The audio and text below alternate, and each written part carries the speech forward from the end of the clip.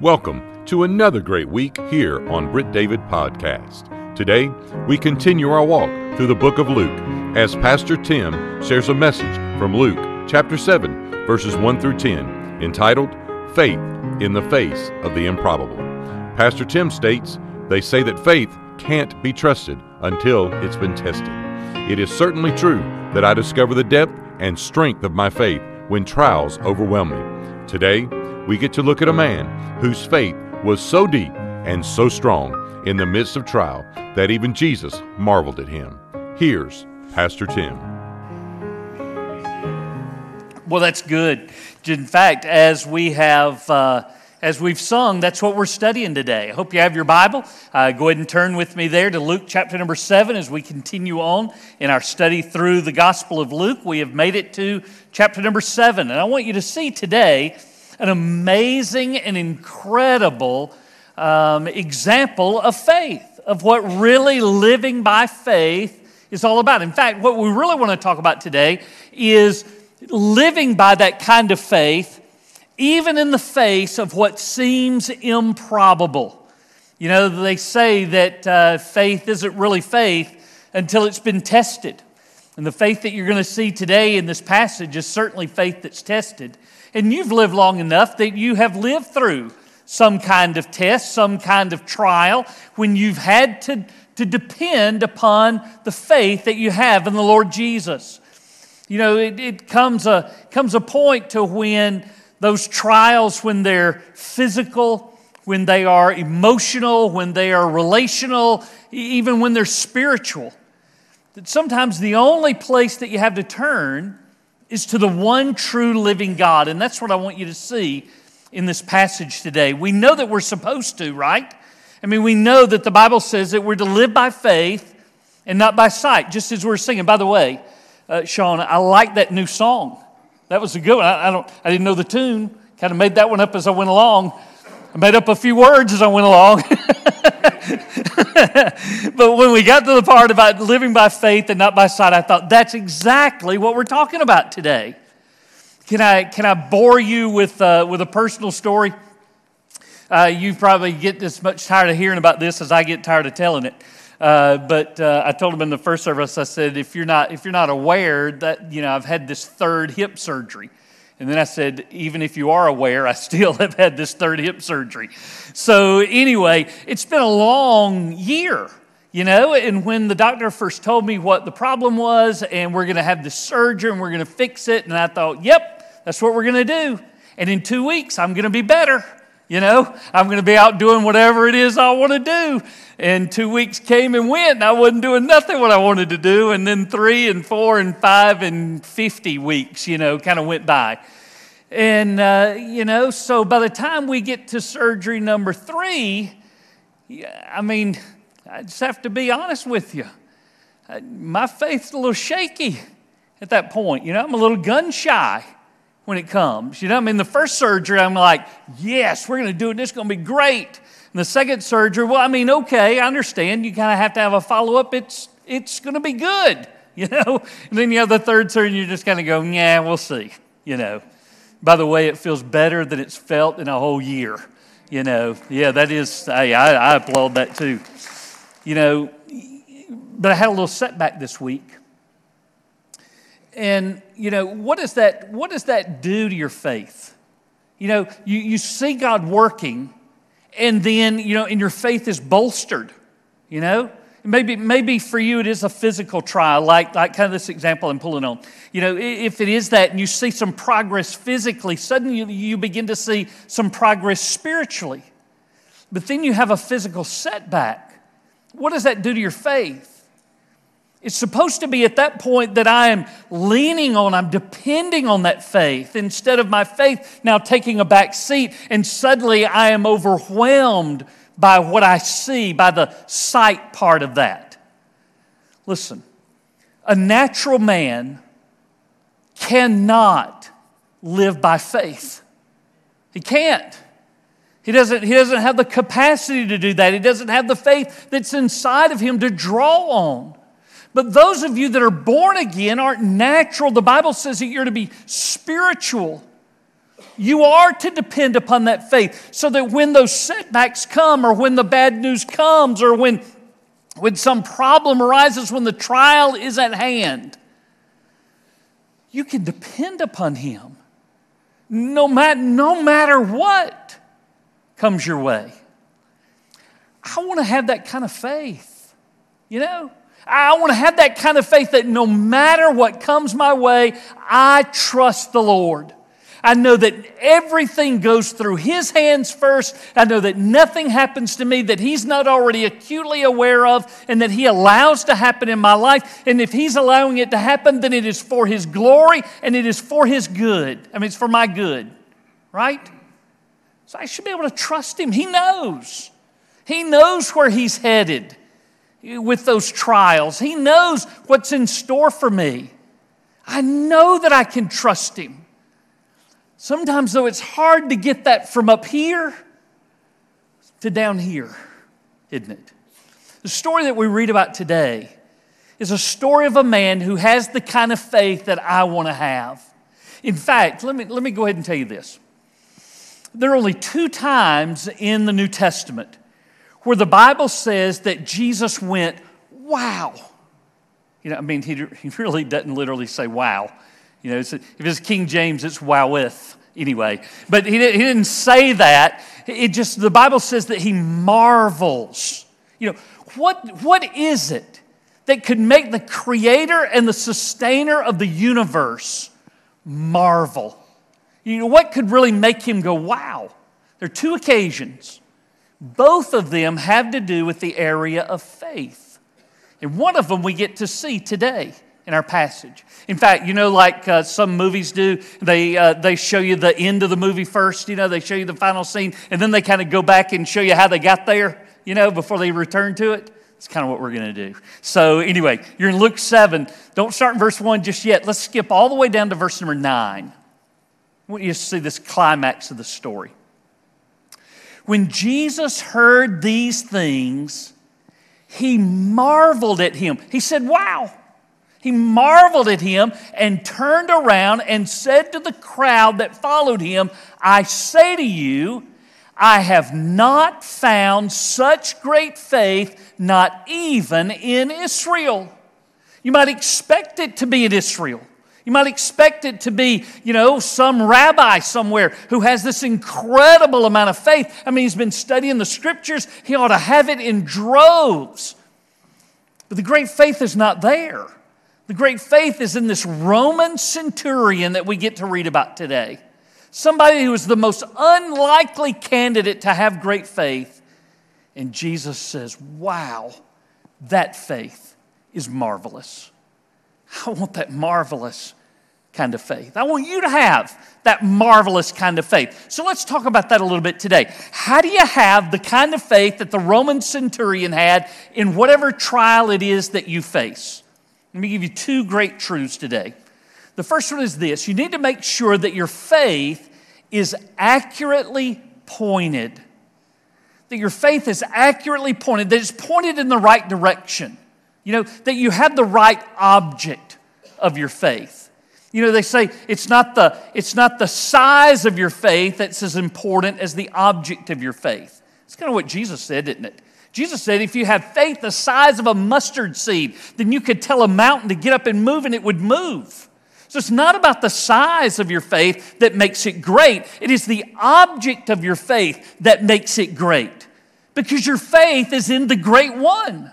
Your faith is in the great I am. Your faith is in the one who can do anything, who can do everything. The object of your faith is the real key when it comes to this. In Psalm chapter 20 and verse number 7, the Bible says, some trust in chariots and some in horses, but we will remember the name of the Lord our God. Listen, your friend, even if your friend is greater than Billy Graham, that friend is not worthy of your faith. Your bank account, no matter how large it is, not even if it's as big as Sean's, you cannot put your faith in that. You can't put your faith in your job. You can't put your faith in your family. You can't put your faith in anything, not even the church. Your faith has to be pointed at Jesus. So how does a Roman centurion get to the point to where his faith is not in Rome, it's not in his great army, it's not in the 100 men that's underneath his direction? How does he get to this point of knowing Jesus? There are two things I want to share with you about that. It's about how to point your faith in the right direction. Number one, his faith was sold on Jesus' ability. His faith was sold on Jesus' ability. Let me show you what I mean. Let's go back to verse number 1. It says, now when Jesus concluded all his sayings, we're talking about the Sermon on the Plain that we looked at length last Sunday. All right? Now when Jesus concluded all his sayings in the hearing of the people, he entered Capernaum. And a certain centurion servant who was dear to him was sick and ready to die. Now look at verse number 3.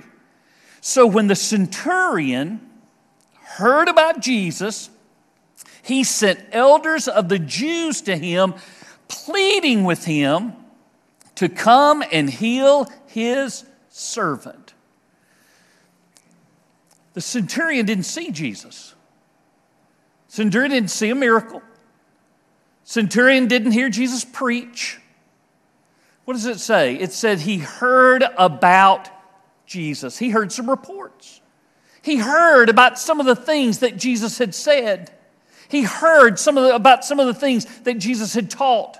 He heard about some of the things that Jesus had claimed concerning himself. He heard about the fact that Jesus touched somebody and healed them.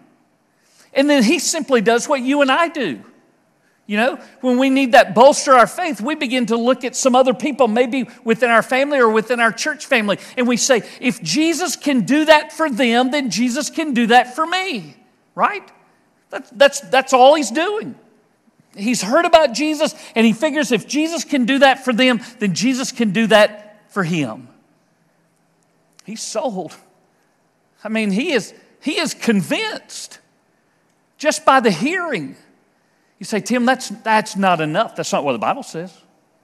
The Bible says faith comes by hearing, and hearing by the Word of God. How did he gain great faith in Jesus' ability? He heard. He heard what Jesus could do, and now he's convinced that Jesus can do that for him.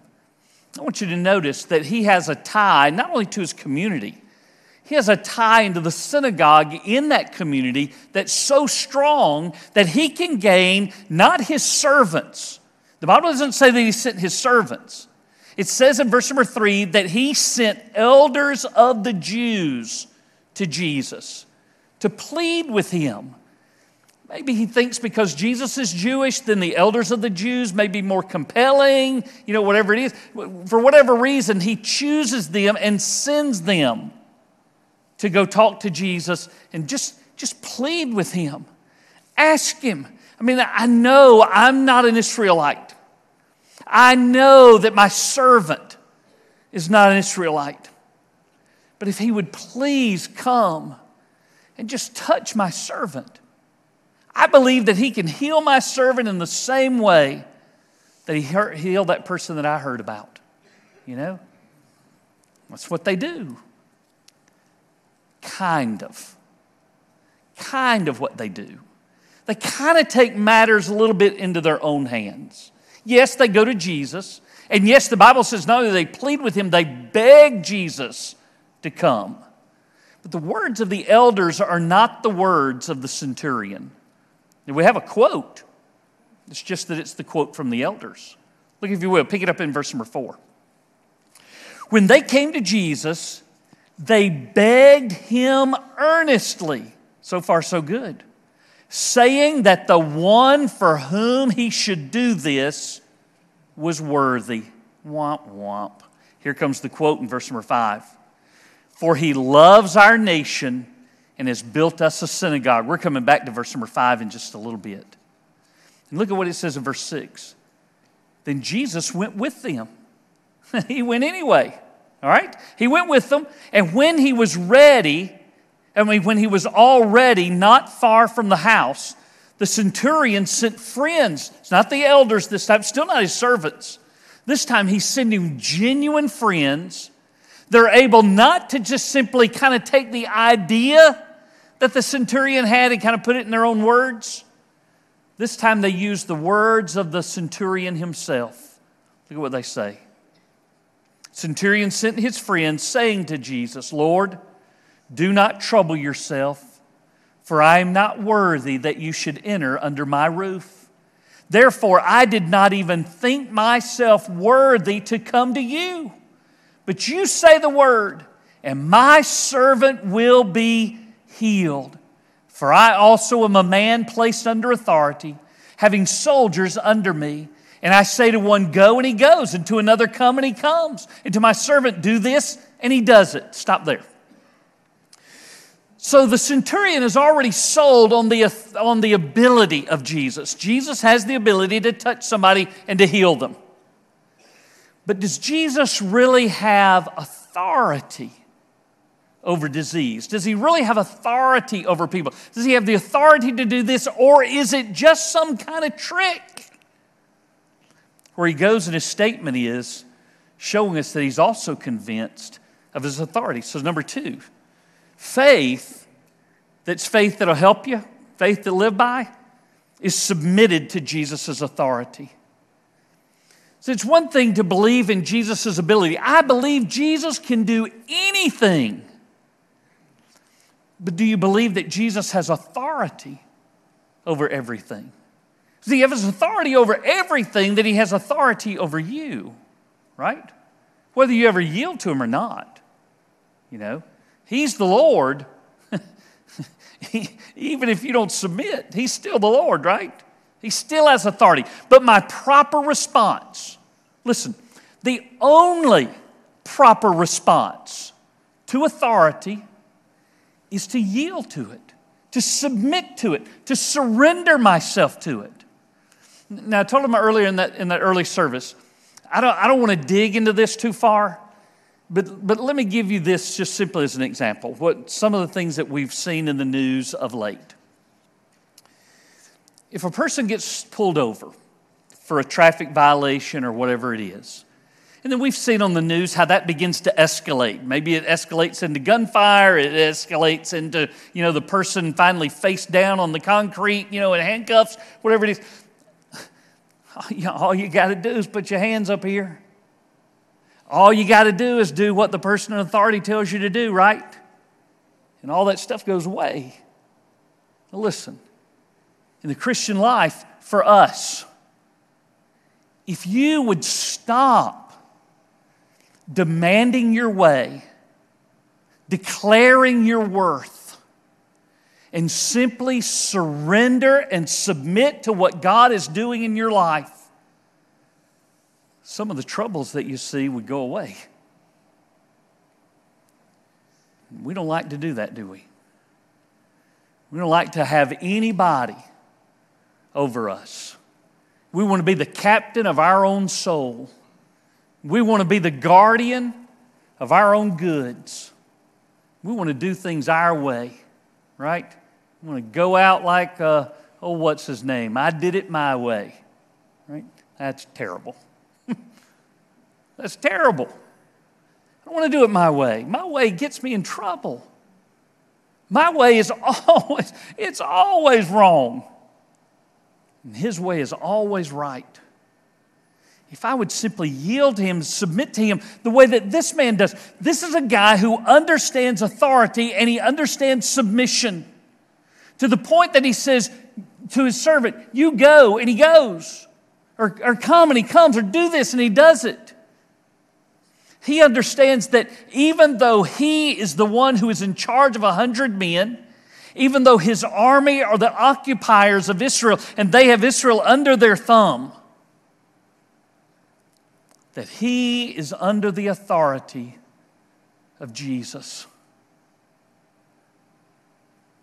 Jesus has the right to tell you what to do.